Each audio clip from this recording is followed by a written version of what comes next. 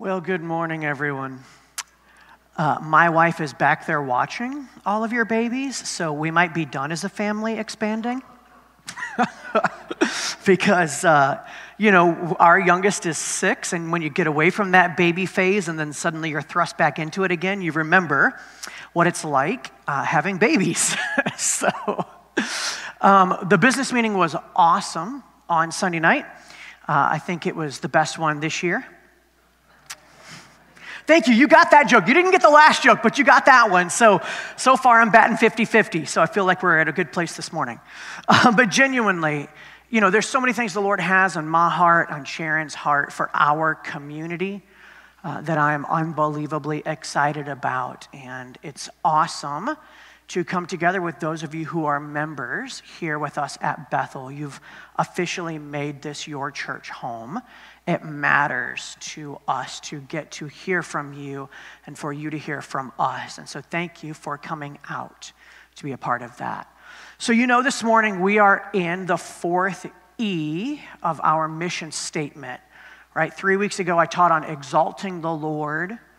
And then a couple of weeks ago I taught, right, on what was the next one after that? Encouraging each other. And then last week I taught on equipping. Right? And how it's not the role of leadership to do all of the work of the ministry, but the role of leadership in the church is to equip you to do the work of the ministry. And this week is on evangelism. And so I need you to know this message is important to me, and so I've split it. I'm actually doing 2 weeks on evangelism. This week we're going to talk about the biblical understanding and importance of evangelism, and next week we're going to talk about ways we evangelize. Because we're all different, right? We have different upbringings, different personality styles, different giftings, and so a lot of us will evangelize in different ways. If you are around my wife and I much, we are very different.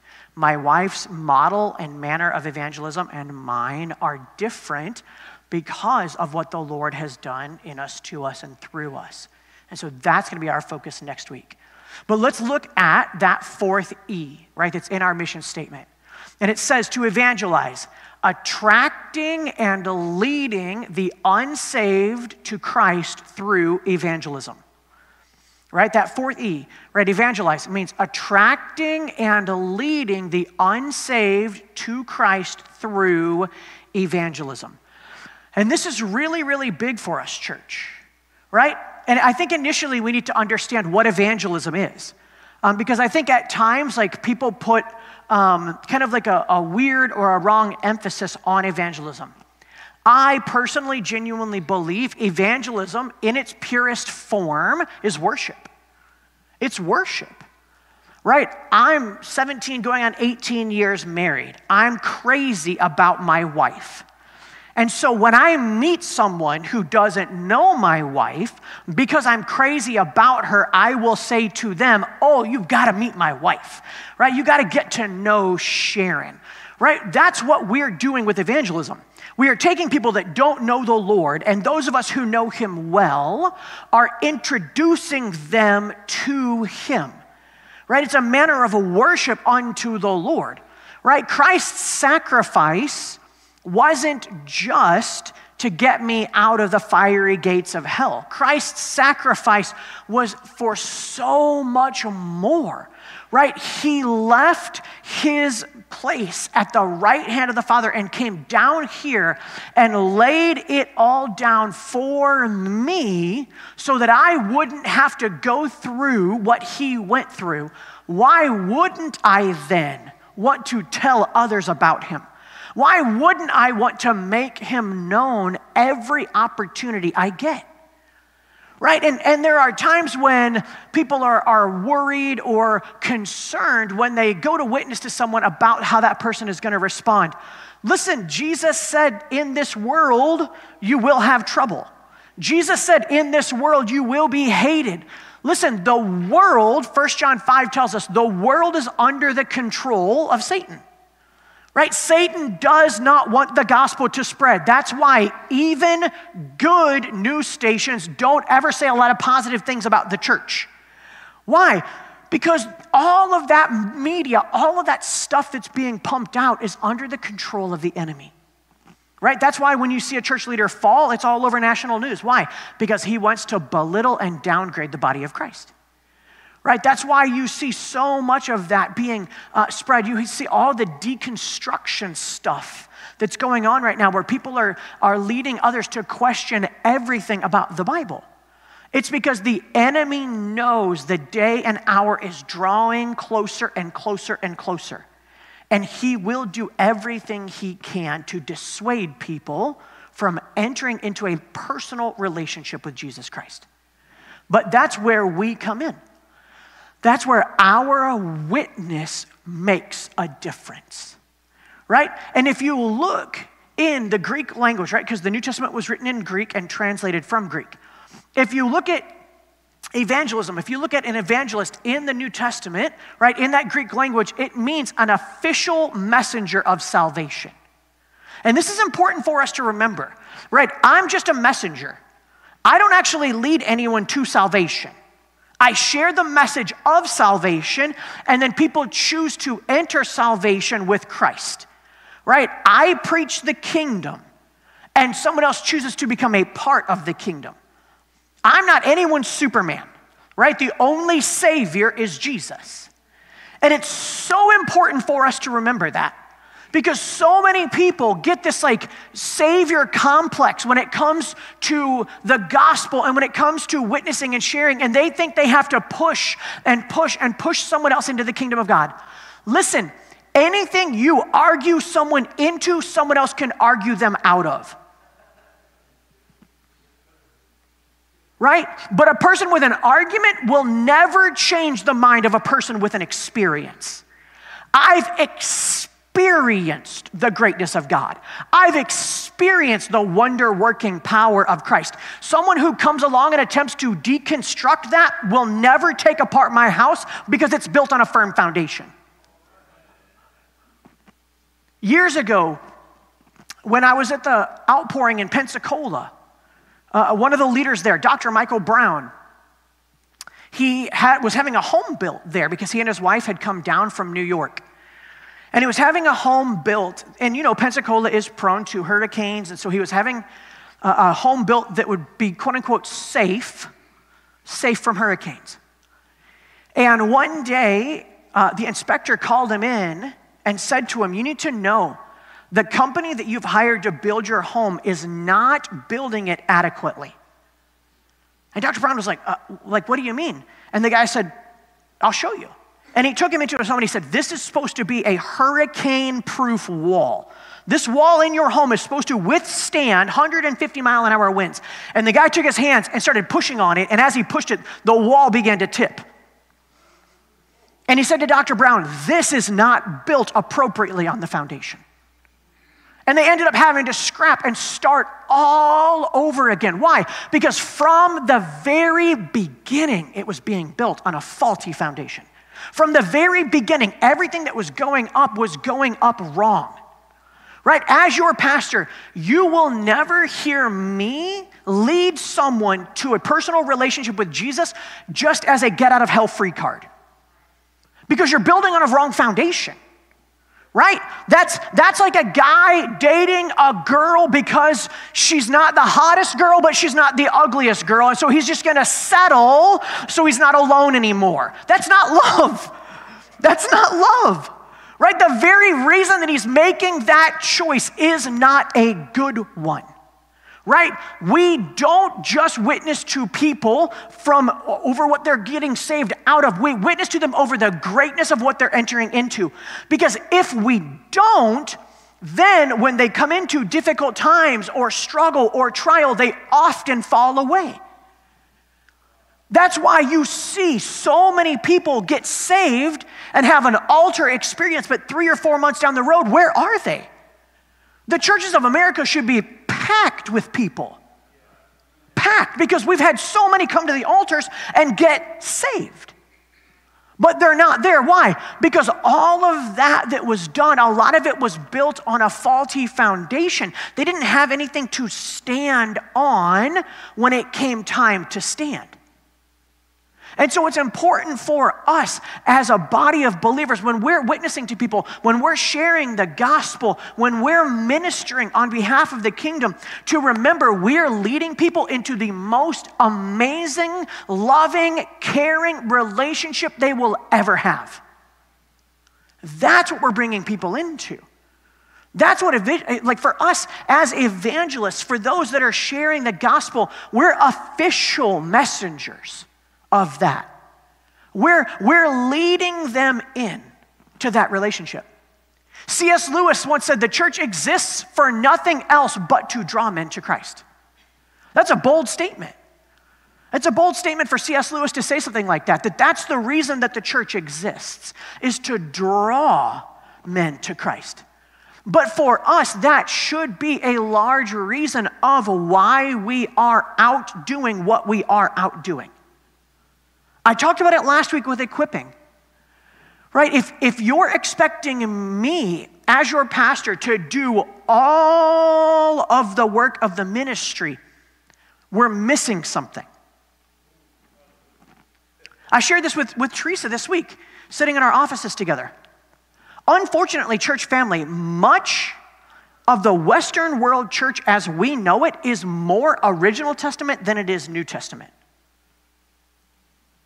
Right? In the original Testament, one man, Moses, passed through the people's tents, and they came out to the front of their tents, and one man, Moses, went into the presence of God and got a word from God and came back out, and all of the people made sacrifice for their sin, gave their offerings, and went back to their tents.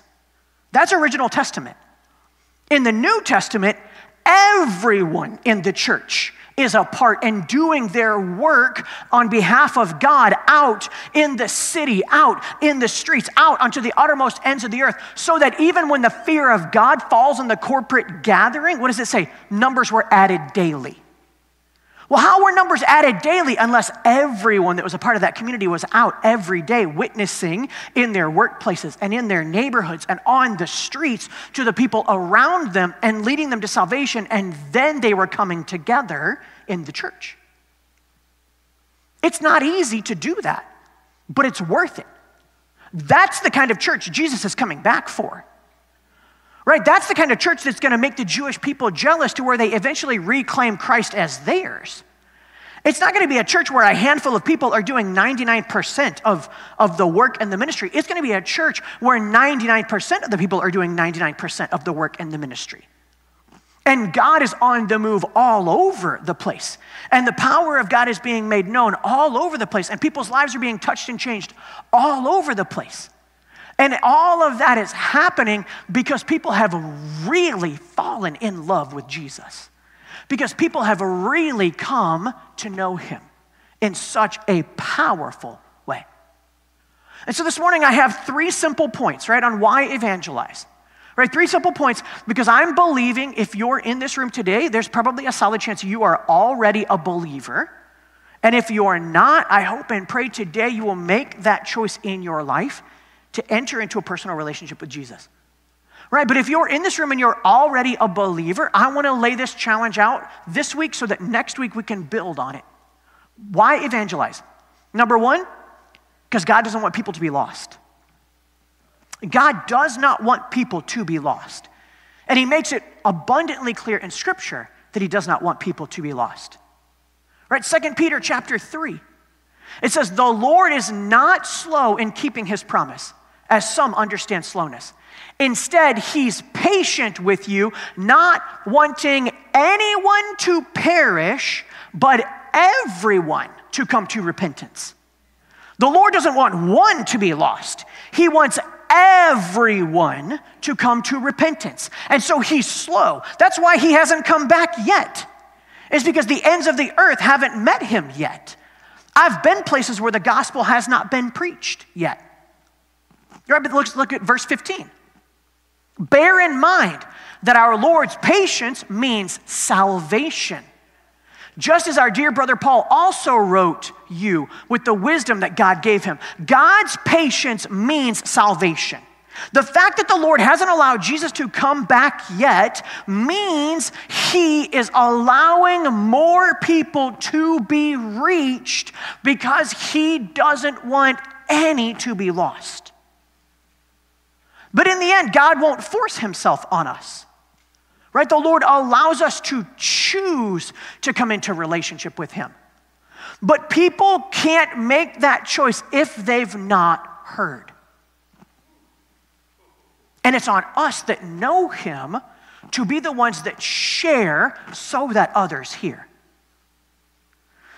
Years ago, when I was in high school, and that was years ago now, not as long as it was for some of you, but for others, it was a long time ago.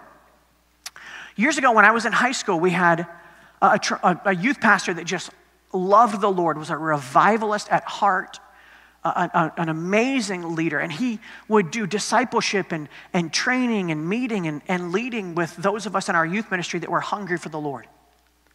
But he started a series in our youth on Wednesday nights. In our youth group, when I grew up, we had about 100 that were a part of our youth ministry, so we were fairly large in St. Louis. And he started a series on evangelism. And the first week, he taught on why we should share the gospel, and laid out the foundation, like why you witness to people, why you share the gospel. And then in the second week, he taught about the power of prayer for evangelism. And he shared in that week, pick someone and pray over that person and ask the Lord to give you the strength, to give you the words to witness to that person. And that week, he had this big archery, Olympic bullseye that he brought into the room, right? You know how it is, like the red and then the blue and then the yellow, right? And the big rings go around and they're like this big, this field archery targets. And he brought it in and he said, if the Lord gives you a name in prayer today and you want to say, I'm going to witness to that person in the next 30 days. I'm going to go for it. I'm going to share the gospel with them. He said, I want you to take their name and write it on a slip of paper and start outside that bullseye in the exterior. And when you witness to them, you can move them into the first ring, right? If they engage you in conversation and are open to more, then you can move them to the second ring. If you lead them in prayer, right? And they accept the Lord in their life, then you can move them to the center of the bullseye. And he kept that target up there. And over the course of the next few weeks, as he taught on evangelism in our youth service, we saw some names get moved from the outside, into that next ring. And we saw a few names make it all the way to the bullseye. But after 4 Wednesdays, and please remember, our youth pastor was very bold.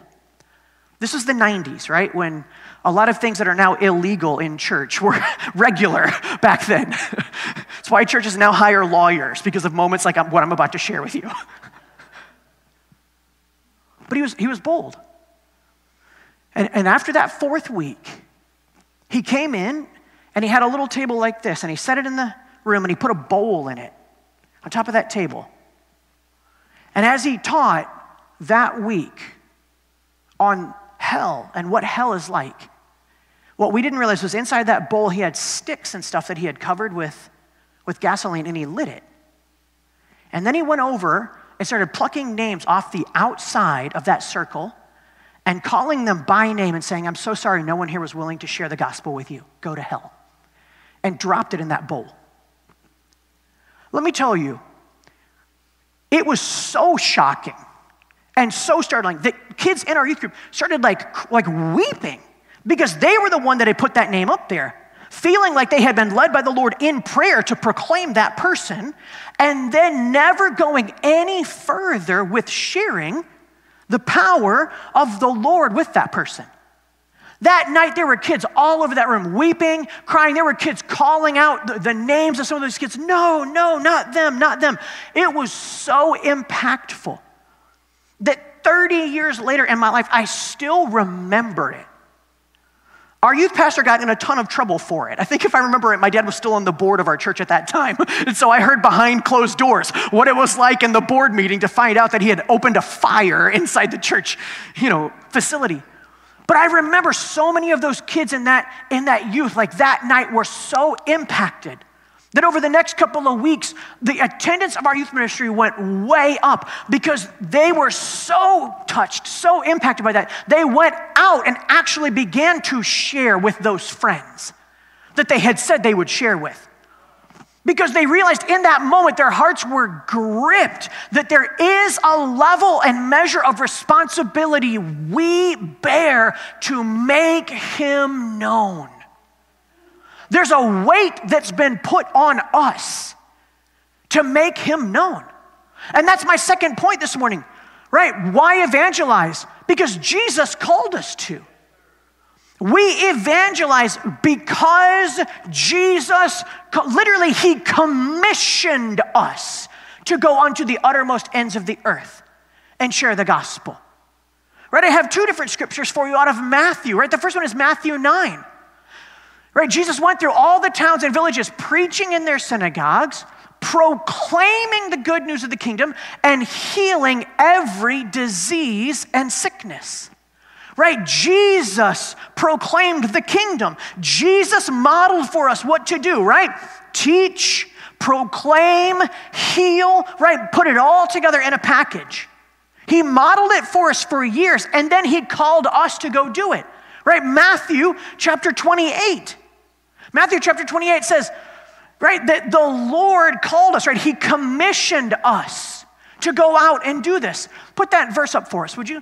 Matthew 28, verses 18 through 20.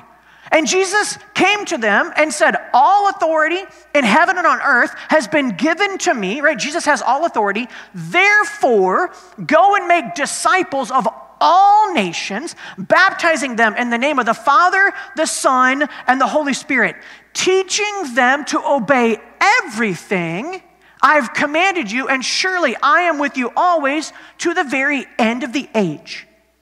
The Lord commissioned us to go out and share the gospel. I have a young lady that came out of our church in Jacksonville, Rachel. Rachel is in the nation of Angola in Africa, currently preaching the gospel. Do you know that the Angolan people have, where she's at, have no written dialect? They literally don't, as a people group, have a written language. So the only way the gospel is spread is by someone telling them. You can't go into an area and give out Bibles because they can't read. They don't have a written language. The only way they get the gospel is through word of mouth. And so Rachel and her husband go into these hard-to-reach areas in Angola, areas that look like a barren wasteland, and they find these villages of people, and they sit with them for days sharing the gospel. Because they can't just go in and jump into the story of Jesus, because then those people will add him just like all the other gods of nature and the stars and all these things they worship. No. They have to start at the beginning with Genesis and walk this whole village through the gospel. I got to sit with some of our missionaries in Africa and Zambia. You met them last month, JJ and Jane Marie, as they went out into villages and did this. I got to sit and hear firsthand as they would take 3 or 4 hours with one home, starting in Genesis and sharing the full gospel story up to the sacrifice and resurrection of Christ. It's amazing. It's amazing to see. But church family, the Lord is not coming back until it's done. He's not coming back until every language, tribe, and tongue have heard the gospel. Right? So for those of us in America that have the gospel in abundance in our life, right, there are so many of us that have so much gospel that at times we actually take it for granted. Where other places don't have any, and they're longing for it, they're hungry for it. The Lord's not coming back until they get to hear, but they won't hear unless we go. I've been a few places around the world and met people that the Lord manifest himself to them. It's amazing when I hear stories of that. I've had it in India, in Haiti, different places where I've been, where you sit down with someone and say, how did you how did you come to salvation? And they would say, Jesus showed up to me and led me to himself. And I'm like, wow, right? But that's so rare.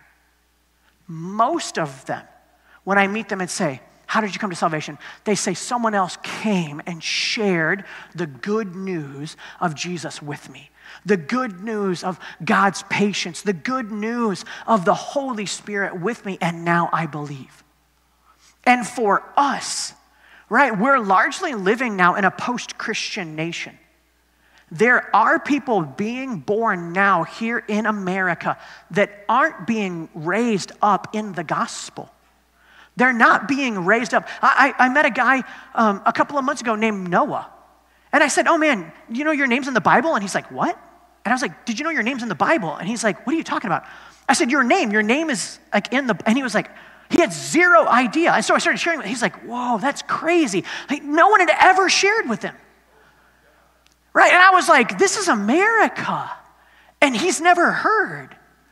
Right? We have to be those that are going out and sharing that good news. And in the end, they might not accept the Lord. In the end, they might not get saved. Again, it's not up to me to bring them salvation. It's up to me to preach the gospel. And as a Spirit-filled believer, there should be an even greater weight in me of understanding that. Right? Because I have the fullness of the Holy Spirit living in me. There should be a deeper and greater burden in my heart to reach the lost. Because I realize everything Jesus did, he did by the Holy Spirit. And the same Holy Spirit that was in him was in me. And what did Jesus say? Everything I've done, you will do and more. Right? So if Jesus preached the kingdom, I can preach the kingdom. If Jesus preached the kingdom and had signs and wonders, that means I can preach the kingdom and have signs and wonders because Jesus said I would. He said that I would. Everything he did, I would do and more. I want to get to that place. And that leads me to my third point this morning, right? We evangelize and it shows people the power of God. Our evangelism should show people the power of God. Acts 1:8. Acts 1:8 says, you will receive power when the Holy Spirit comes on you, and you will be my witnesses. Right? Not just receive power so that I can keep sitting in church in power. No. I receive power so I can be a witness unto the uttermost ends of the earth. That's why I have power in my life. Because listen, I can sit in church every week and have the gift of healing, and if I don't actually do anything with it, I'm just literally sitting there like an unused outlet full of power doing nothing. Right? There's a whole bunch of outlets in this room that have power right now, and because nothing's plugged into them, that power in that outlet is largely useless. But when you plug in, what happens? That power then begins to what? Be manifest, be made known to do what? To provide for the need of the thing in which you've plugged in. I want to get plugged in. I want power, not just so that I have power in my life. I want power so that when I tell someone about how awesome God is and they're unsure, I can pray with them and they can feel the same power of the same living God and the same Holy Spirit that I have. That's what I want in my life.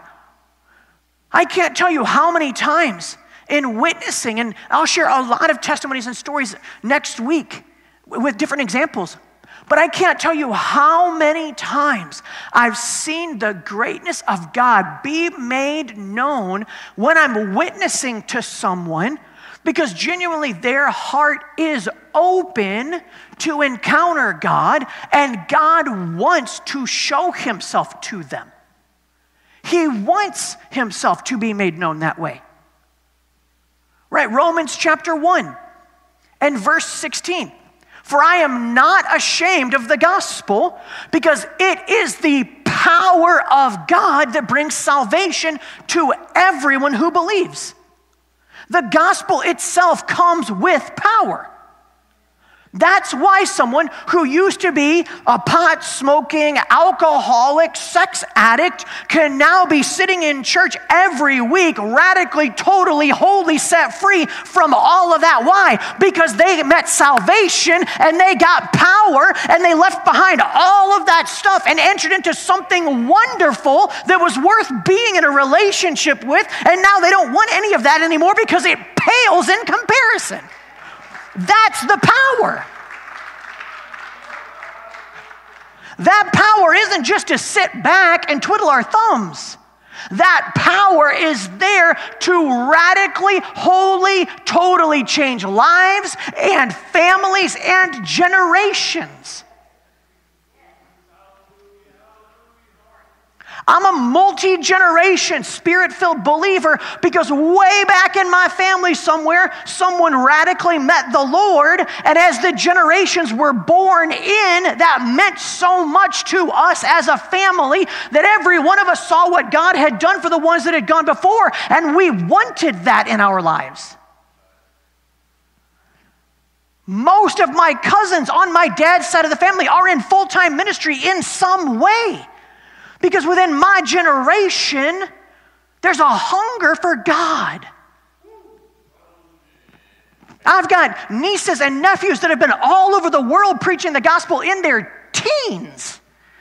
My daughter is begging me to take her to the uttermost ends of the earth to share the gospel at 10 years old. Why? Because she knows what's in her is alive and living and worth something. She got her report card last week and was so upset. Not over math, not over science, not over music, not over history. She was upset because she got a B in Bible. She came to me and she said, "Dad, this is unacceptable. I got a B in Bible, and you're a pastor. Dad, I'm gonna get that B up to an A." And I was like, "Baby, you got a B." She's like, "No, Dad, that's not good enough." She's like, "I want an A in Bible." At 10 years old, there's something alive in her that she knows that what's in that class holds a greater value in many ways to what's in other classes. And she doesn't want to fall behind in that because she understands and realizes that there's something greater there. That's what I want for us. Listen, look at Matthew 24. As we draw near the return of the Lord, it's not going to get easier, church family. It's only going to get more difficult. Jesus himself said, "The love of most will grow cold." I need you to understand, biblically, scripturally, it's not a numbers game to God, to Jesus. It's never been a numbers game. Right? You look at numbers in Scripture, the Lord never focuses on numbers when it comes to his kingdom for souls. The Lord focuses on numbers to impact people. But Jesus regularly left large crowds to go focus on one here or one there. Jesus said, "Narrow is the way, and few are those who find it." Right, Jesus, in telling the parable of the 10 virgins, half of them didn't make it. And they were all virgins. Do you ever think about that? They were all virgins, but half of them weren't what? They weren't prepared. They didn't have oil in their lamp. They weren't a readied people at the midnight cry. Our churches are filled with people who aren't readied. They've not heard the full truth of the gospel in a way that actually changes their life. They're not entering into personal relationship with the Lord in a way that changes their life. And because of that, the day is coming when the Lord parts heaven to come down and take us. And people are going to be shocked when they realize, "Oh my gosh, I wasn't a readied person." And they weren't readied because it's all about relationship. It's all about relationship. That's how we become a readied people. Because we are listen, you talk much about the things you love much. Right? I've had more conversations with Larry about wrestling than I have anyone since I was 10 years old watching the WWE, right? Like, he enjoys wrestling, college wrestling. It's great. I'm happy for him, right? What he's talking about, I got tickets to this. Oh, I'm so excited. We're going to watch that. I'm like, cool, right? It's not something I care about. But the NFL, that's something I care about. I can give you stats of guys who don't even play on the team I love. And it's because I just follow the sport. Why? Because it's something that has a passion. The outdoors for me. I talk often of hunting and fishing because those things are passions. All of that pales to me in comparison to the Lord. Pales in comparison. Friday this week, my heart was so just vibrating with the Lord all day. Friday is my Sabbath. It's a day that I just usually spend on resting and reading the Word and reading, teaching, and stuff like that. And then I come into Friday night prayer. And by the time I finished Friday, my wife will tell you, by 9 o'clock, I was so tired. I left after our mealtime together, and I went home and just went to bed. And my wife was like, are you okay? And I was like, yeah, but I'm tired. And she's like, why? And I said, because today's just been one of those days God's been pulling on my heartstrings. I just feel this intensity of the Lord all day long. And it's because I'm in love with the Lord. I'm in love with him. I want this church to be filled with souls, not so that I can walk around in town and be like, hey, Bethel's packed on Sundays. You should check it out. I despise the thought of that. I want this place to be filled with the Lord when the presence of God and people's lives being touched and changed because God's here. Because people want to be where God is. I want miracles and things like that taking place in the foyer and in the hallways to where it's not even about what happens on this stage, but when we're operating as the body of Christ, people's lives are being touched and changed. That's what I long for. Years ago, I saw glimpses of that. A friend of mine, a worship leader out of Austin, Texas, I literally ran into him in the airport in Nashville. We were crossing paths. I was coming back from doing ministry. He was headed to Kentucky doing ministry, and he's like, hey, man, you want to jump in with us and go? And I was like, yeah, I would love that. And so I called Sharon, and I said, hey, do you mind if I jump in with the guys? I knew them really well. And she was like, no, go for it. And we went into this, what we thought was going to be a couple of days of ministry in this little town in Kentucky. But the Lord showed up in such an intense and heavy and amazing way. I've encountered it a handful of times in my life. But those meetings in that little church, like the glory cloud was coming in the room. And people were being healed during the worship service.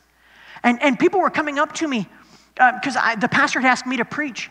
And people would come up to me and say, hey, the Lord just healed me of this during worship. And I was like, oh my gosh, that's amazing. And it was just like one after another. It was just testimonies of people being touched by the Lord. And what was going to be one or two services ended up going for days. And people every night, we just kept saying, we're just going to come back tomorrow night if you want to come back. And people just kept coming back. And the room just kept being filled with people. And after a number of days, the pastor of the church said to us, there's a local ministers meeting that I attend. Would you guys like to go? It's tomorrow morning. We said, sure, we'll go with you. We went to that meeting. There was like 17 or 18 churches represented.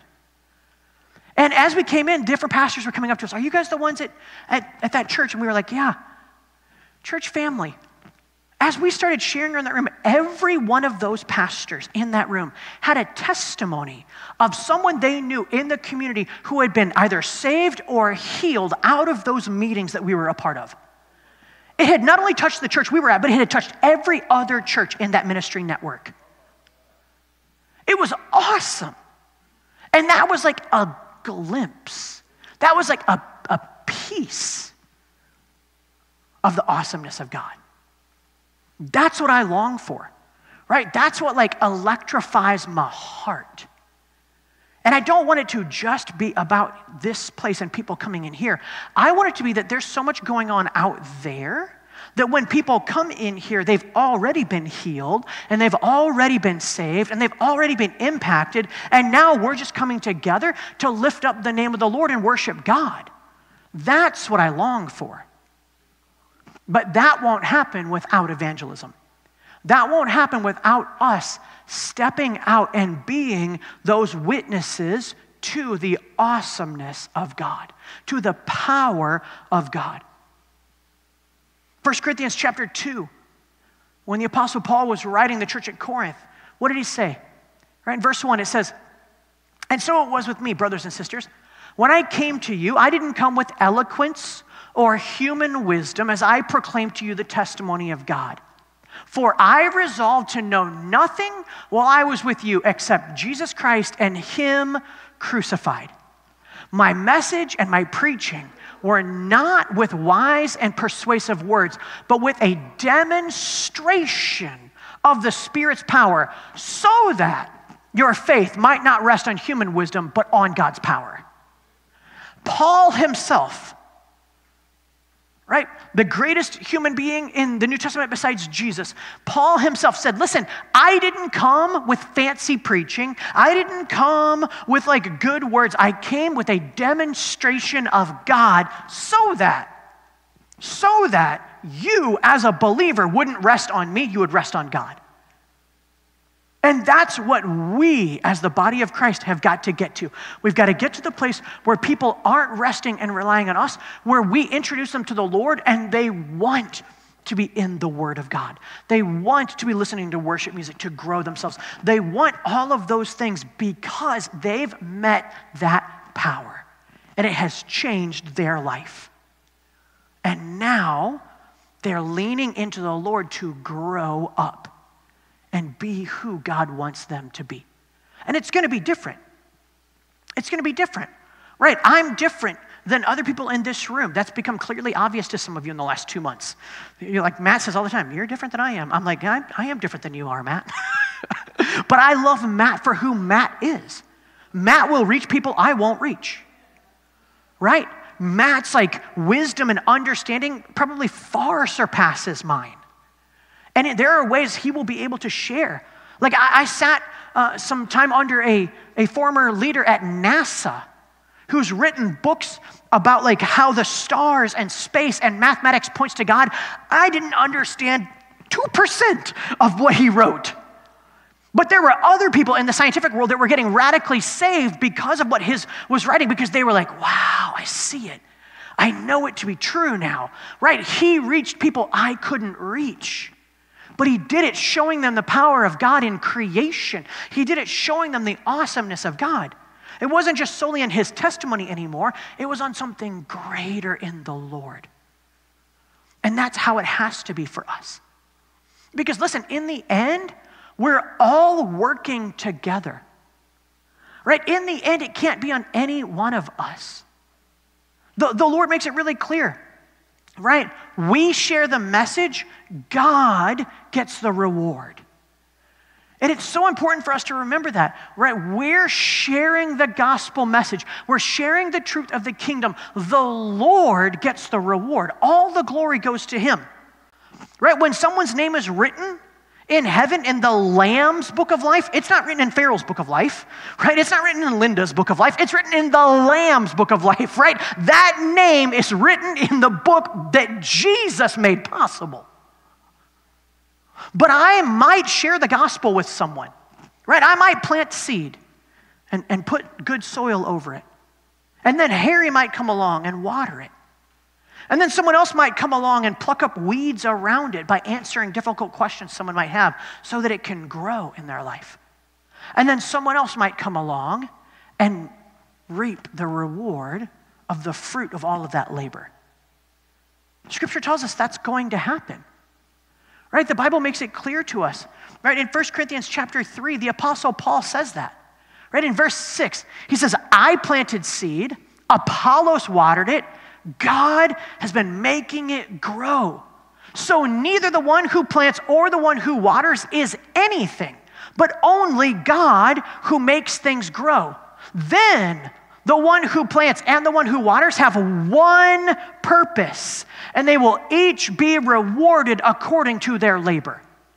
Right? That's why we are co-workers in God's service, and you are God's field. Paul says, I water, right? Someone else does this, someone else does that. In the end, God gets all the glory. God gets all the reward. God gets all the honor because it's all about him. And so why do we evangelize? Right, as I'm wrapping up this morning, why do we evangelize? We evangelize because Jesus is worthy of it all. We evangelize because he doesn't want one soul to be lost, but he has commissioned us to be his witnesses unto the uttermost ends of the earth. That's why we witness, right? That's why we share the gospel, is because Jesus is worthy of it all. And we come in here on Sundays and we sing to him that he's worthy of it all. But then at other moments, do we live out what we've been singing? When we know that someone doesn't know him, are we willing to be embarrassed? Are we willing to be maligned? Are we willing to be mocked? Are we willing to be scorned for him to be made known? Because here's the awesome thing, church family. Most of the time, you won't be maligned or mocked or scorned. That will happen on occasion. As I've been sharing the gospel, I've had everything happen you could imagine. I've been interrogated by crooked police. I've been attacked by pimps because we were trying to win over the sex trafficking victims that they oversaw. I've been had assault attempted on me. I've had all these different things happen in the attempts to share the awesomeness of the Lord. And in every time, God has shown himself good. In every time, the Lord has brought me through. In every situation, he's watched out over me as a son. Because I've been trying to make his name known unto the uttermost ends of the earth. And there are times when it's difficult, and there are other times when it's easy. Because there are some people that right now are so empty on the inside, and they don't even know why. They're waiting for someone to come along and say to them, oh, what is going to fill that hole and void is nothing but Jesus. You need the Holy Spirit in you as your helper. You can't make it on your own. My youngest has a classmate that has been giving her trouble lately. It's kindergarten, right? Everyone makes trouble in kindergarten. Matt, you can come back up to the keys for me as I close. And the other day, her teacher sent her home to Sharon and I to write down all of the things that this little boy has been doing wrong to her in class so that it could be given to the principal at the school. And Quinn came in, and she stood very proudly in the kitchen and said to Sharon and I want to make a list of all the things that he's done wrong. When he's pulled in my backpack and when he's pushed me and when he's cut in front of me in line. She's like, I want to list it all out. And I said, all right, Quinn, we can do that. And Sharon goes, but before we do that, Quinn, I want us to pray for him. And Quinn goes, what?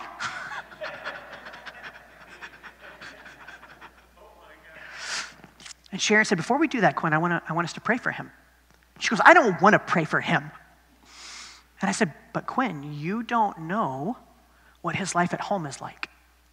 You don't know what might be happening in his house from his mom and dad, or the things that might be being done to him. And Sharon said, we'll write down all the things if we pray for him first. And Quinn goes, no, I won't do it. I won't pray for him. I won't. And she ran down the hall. I won't. Oh my God. And Sharon and I just looked at each other and smiled. Because I'm like, I feel like that's how we are a lot of times. When the Lord's like, I want you to pray for this person. I want you to share with this person.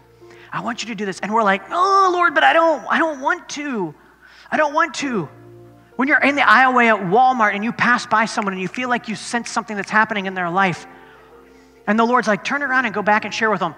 Oh, but Lord, they're a total stranger. I don't know if I can do that or not. Oh, I don't know. When you're in a checkout line, right? I can't tell you how many times I've been in a checkout line somewhere and I'm in a rush and there's a dozen things going through my head and I'm like trying to get to the next thing and I'm like it's like me and the person behind the counter and they're ringing up and suddenly a price goes wrong on something. And they're like, oh, we have to have someone price check this or oh, we have to do that. And I'm like, oh, okay. And the Lord's like, this is a moment I created. And I'm like, shh, Jesus, shh, shh. I got places to be for the kingdom of God. Like, we're human. The Lord knows that and he understands that. But as human as I am, that other person is human too. And I'm human having relationship with the Son of God, having the fullness of the Holy Spirit dwelling in me. Are they? When I'm choosing to prioritize all this other stuff ahead of a single soul, is the Lord looking down from heaven and saying, well done, Farrell? Or is the Lord looking down from heaven and saying, Farrell, just make a little adjustment and you can see a huge return. Make a little adjustment in what I'm asking you to do in sharing the gospel right now. And see that I won't answer. See that I won't move. That's why next week, I'm actually going to show you through Scripture in the New Testament numerous different ways that people witnessed or shared their faith or connected others with Jesus. Because we're not all the same. But we are all called to the same commission. We're all a part of the Great Commission, and the Lord wants you to walk that out in the way he's gifted you and created you to walk that out. But may we never be those that run down the hall refusing to do what we know is the right thing just to preserve our thing. May we never be found as that one before the Lord in glory. Stand with me. I just want to pray over you this morning.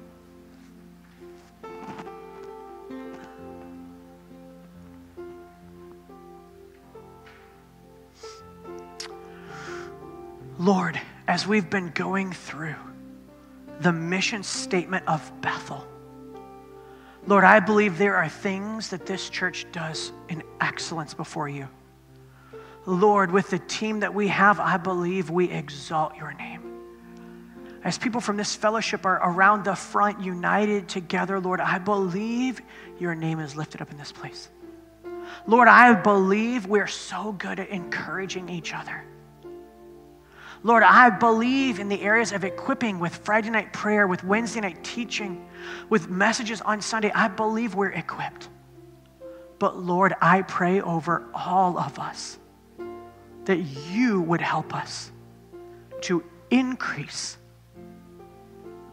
in the area of evangelism. I pray that you would help us, Lord, to do greater and more impactful and better when it comes to sharing the good news. Sharing a message that may literally save someone out of the fire of hell and bring them into personal relationship with you. That you would put your words in our mouth, that we would be your witnesses, and we would see the power of God confirming the witness. That it wouldn't just be eloquent words, it wouldn't just be talk, but we would see you touch and move and change and free the people in need around us. And so I pray over everyone today, Lord, that's here and those that are watching from home. I pray that you would begin to speak to their hearts about someone, a neighbor, a coworker, someone in their community, a family member, Lord, that sometimes the most difficult is our own family. But Lord, I pray over everyone that you would speak for the power of your Holy Spirit, even right now, and you would begin to whisper in our ears about those that we could be a witness to. You would begin to whisper in our ears Lord, and you would give us the strength, give us the words, give us the wisdom to be bold for you in our witness, to see new names written in the Lamb's book of life, to see people's lives radically touched and changed, to see eternity shifted over whole families as we bear witness to you. I thank you for this day, Lord. Just lift your hands with me. I thank you for this day, Lord. And I thank you that you bless us. I thank you, Lord, that you keep us and you watch out over us. Lord, I thank you that you make your face shine upon us. But Lord, it's not just for us that you do those things, but like Moses, Lord, you make our face shine that others would see your glory. And so I pray this week as your face shines on us, it would be a reflection that others would see. And they would ask, how can you be this way? How can you act like this? How is it that this is who you are? And Lord, we would be able to be your witnesses because we are a blessed people. And we thank you for that blessing and the peace that comes with it that passes understanding. In Jesus' name, amen. Amen, amen, amen. Love you all so very much. I hope that there's some seed of the Lord that was planted today. That even right now, like you're thinking of someone or you're feeling like, oh yeah, like I do want to go out and share with this person or that person, right? Let us be those that walk out that full call of the Lord in our day-to-day life. Amen. Amen. Amen. Awesome. Have a wonderful Sunday. Love you all.